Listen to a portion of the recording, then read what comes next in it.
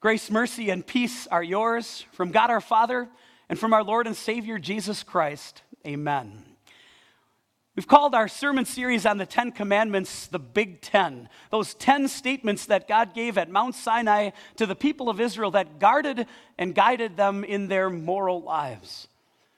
But what we've noticed as we've begun going through these commandments is that God gave these commandments not to make our lives miserable, but to help us, to protect us, and to bless us. And today we want to see the blessings that God brings, not just through parents, but through all of those who represent Him, all of those who has placed over us in authority.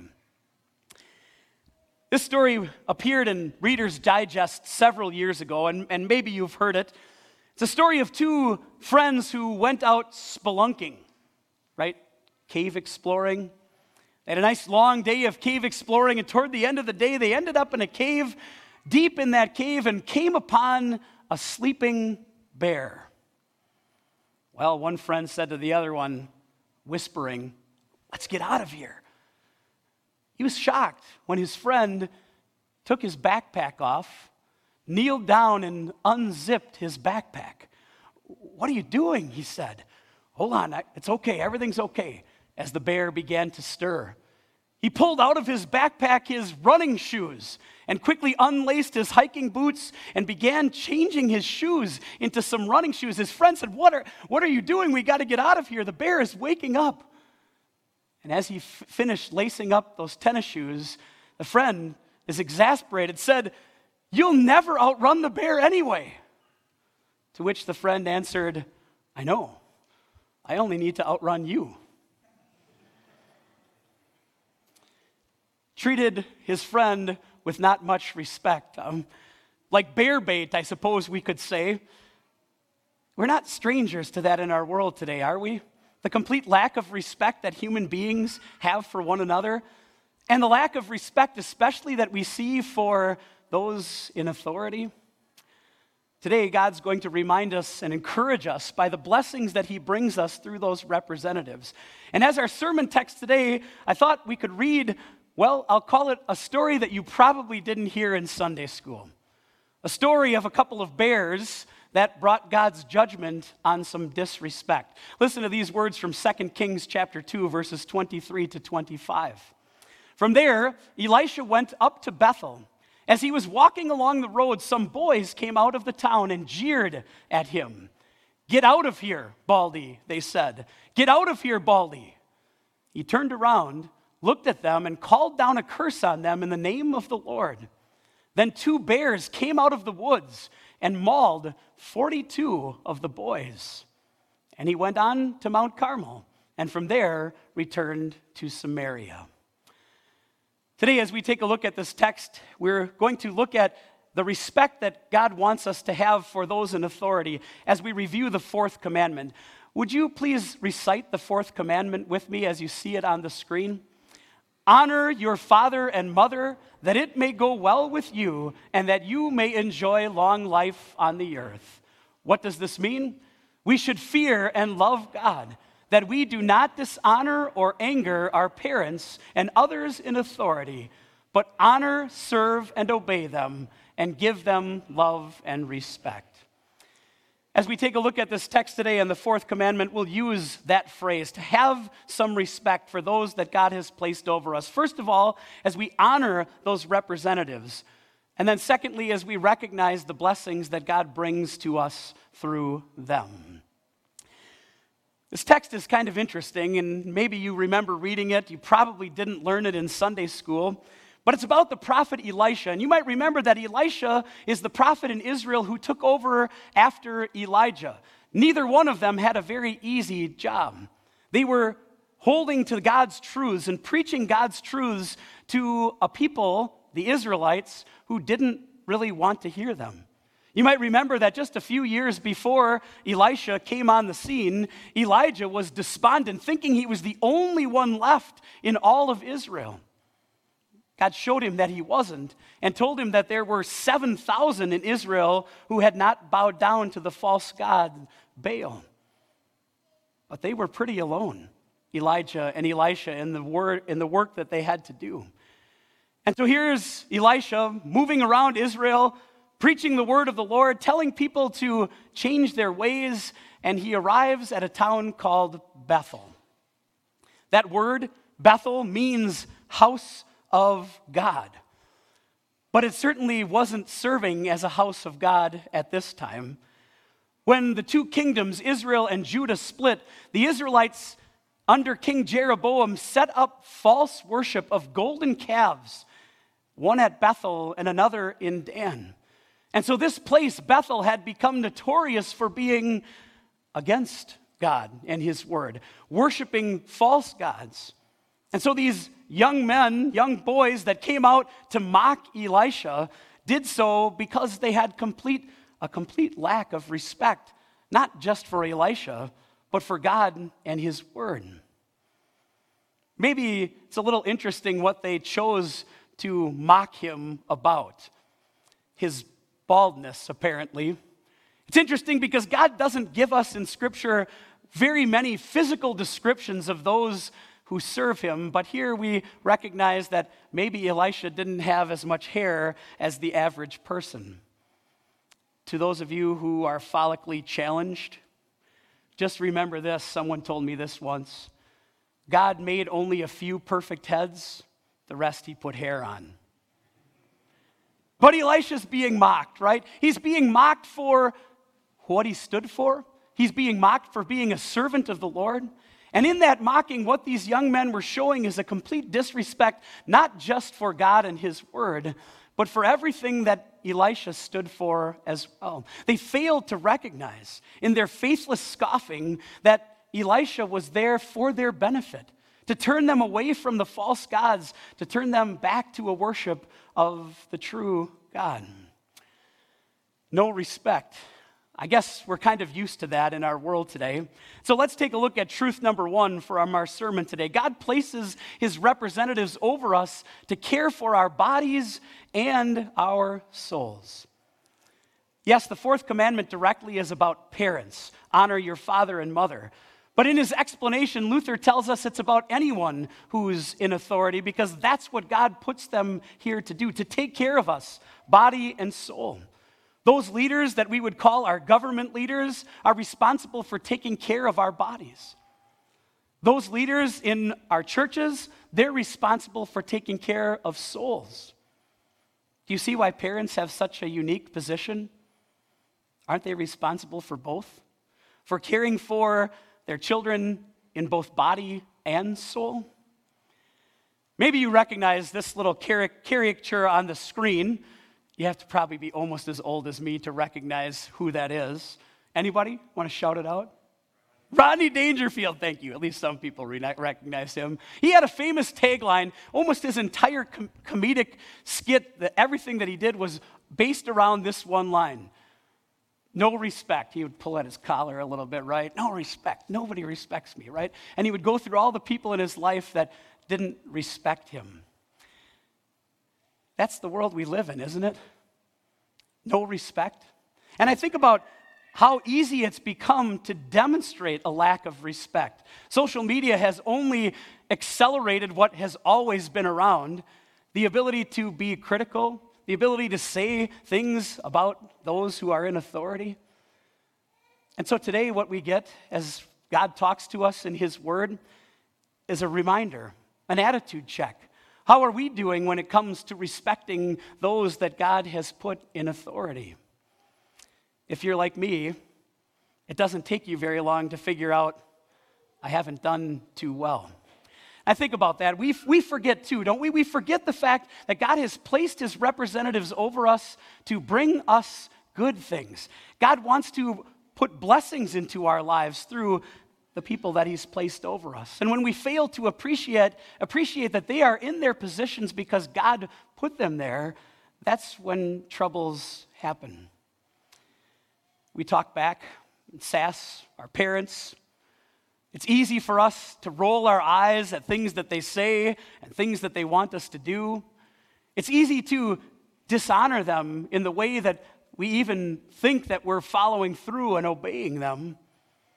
And sometimes we simply just say, that line in the sand, that wasn't meant for me. I'm stepping right over that line. Is there anyone here that can honestly say they can't remember a single instance where they disagreed with something that their parents said, that they dishonored their parents, disrespected them in some way, shape, or form? I bet if you really thought about it, something could probably come to your mind pretty quickly. And then you add on that how easy it is to be critical of those who are placed in those positions. Whether it's our parents or the government leaders or church leaders, it's easy to say to ourselves, well, if I were the king, if I were the president, if I were the governor, this is what would happen. If I were on the governing board or the pastor, I would do this. When I get to be a mom and her dad, I will never do what my parents did. Sadly, I can tell you those words have come out of my mouth and gone through my mind more often than I care to admit. And again, it's a failure, isn't it? It's a failure to see that even though those people aren't perfect, that's not what God is saying. He's not saying that every parent, that every leader in government, that every leader in the church is going to be perfect. He simply says, I've put them there. And because I've put them in your life, I want you to respect them and honor them. God placed his leaders over us for our benefit, to take care of us in body and soul. So here's truth number 2 that I want you to take home with you today. When we disrespect God's representatives, we dishonor God. They represent God to us, and so really it's a slap in God's face. Maybe you're thinking to yourself, but wait a minute. I know parents that really have none of their children's best interests in mind. I know government leaders and church leaders who have abused their power and abused their positions. So what about those people? I know this is tough to swallow, but there's only one time that God says it's okay for us to disobey those in authority. And that's when they ask us to go against something that God said in his word. In Acts chapter 5, the apostles said it this way: we must obey God rather than people. It doesn't mean we can't disagree, that we can't have a difference of opinion with those who are in authority. But because God placed them in their positions, even though they are sinful, he wants us to respect them and honor them. I don't know if this is accurate or not, but I'm going to guess that most of you have, at least if you've never watched it, heard about Saturday Night Live, right? A comedy sketch show. I think it's been around for over 40 years now, right? They have skits, they have musical guest hosts that come on, and really the tenor of the whole show is the idea that they're going to make fun of pop culture, politics, things like that. And maybe it's done in good fun, but there's a part of me that wonders if that just doesn't capitalize on the way that we all feel, that it's good to mock and make fun of those who are in authority, and how easy it is for us to fall into that trap, to become frustrated with those who don't seem to be doing the job that we would like them to do, whether it's in our homes or outside our homes. And how easy it is to forget what blessings God wants to bring through those people as he takes care of both our bodies and our souls. Let's go back to the story as we think about having some respect. God's judgment came pretty swiftly, didn't it? It's kind of hard to read that story, isn't it? Here are 42 young men thinking that they're having a great time calling the prophet bald and making fun of him for his baldness. And when Elisha called down a curse from God, God acted. And God acted in pretty severe judgment. 2 bears came out of the woods. 42 of the young people were mauled. Is there a part of us that just says, why? Why did God act that way? First of all, I think it's pretty easy to see why they don't put that story in Sunday school material, right? Hard for a Sunday school teacher to explain that. But why? Why does God act so harshly in this situation? I can't tell you all of the reasons. I can't think like God, and neither can you. But I will tell you this: when I'm troubled by God's actions, when I question what God might have been thinking as he did something like that, I've realized this. It's usually because it reminds me of my own sin. How thankful we can be that the last time we disrespected someone in authority, there wasn't that kind of swift judgment from God. That instead, God, in mercy, allowed us to live and continues to love and forgive us. I can tell you this, from this story, two things that we can take from God's swift and harsh judgment. Number one, it's a reminder and a warning to those who disrespect those in authority. Secondly, it's a support for those who serve in those positions. If you're a parent, if you're a leader in the church, if you are someone who serves in a capacity where God has given you authority over others, God has your back. He knows what you're going through, and He wants to support you in the difficult job that He's given you to do. So here we are in the fourth commandment, and yep, it's another one that I have to place the little check mark by that I haven't obeyed, just like the first three. But I want you to remember something pretty unique about the fourth commandment.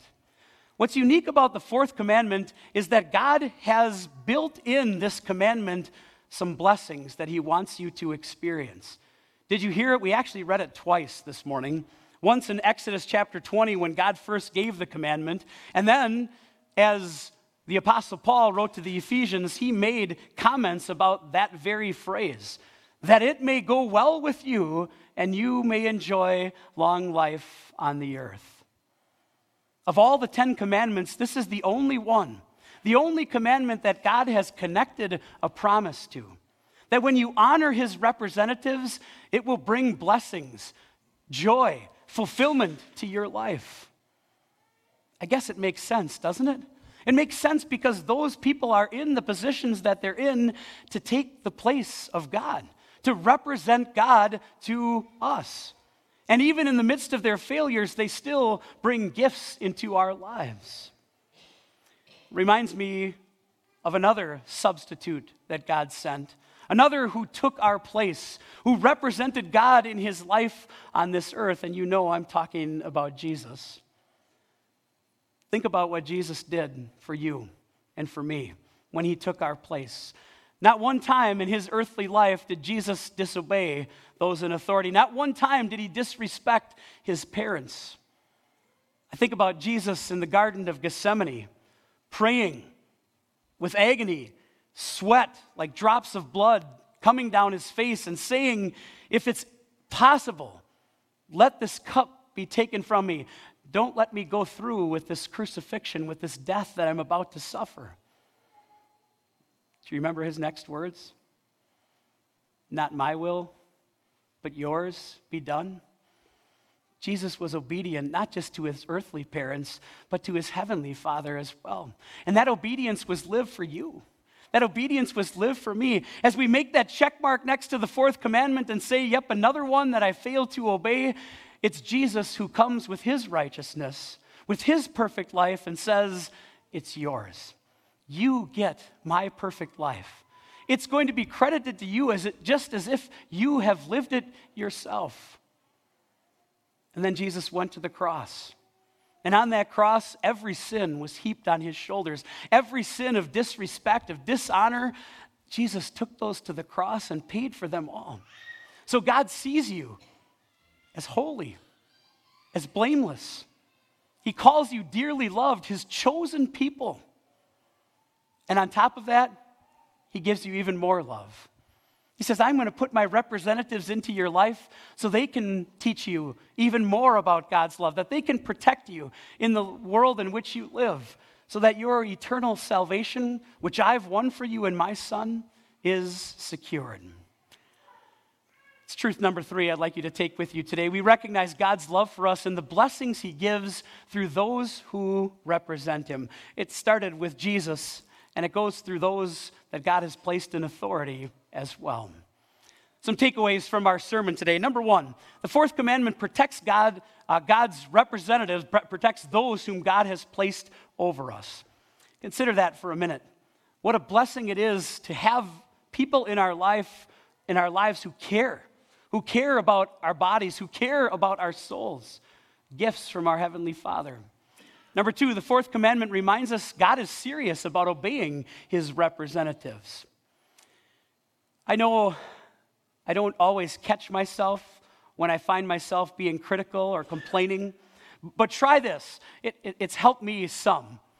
When I'm tempted to be critical of those that God has placed in authority, when I'm tempted to question why they're doing what they're doing, instead, I pray. I pray for the people that God has placed in authority over me and over others. I pray because it's only God who's going to change their hearts and their minds. Number three, Jesus obeyed the fourth commandment and died to forgive all our sins.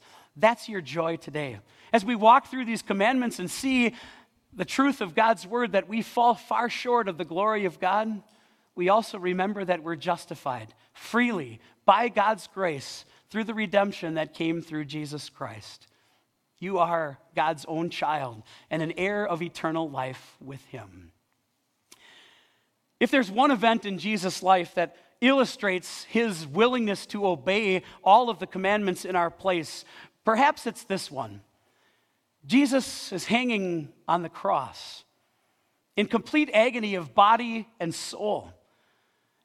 But his thoughts were not about himself. As he saw his mother, Mary, at the foot of the cross, standing next to the disciple whom he loved, John, do you remember what Jesus said? Do you remember where his thoughts went? To take care of his mother. Woman, he said, here is your son. Son, here is your mother. What a powerful example of Jesus' obedience to the fourth commandment in your place and mine. As he hung on the cross to pay for our sins, he remembered and thought about his mother.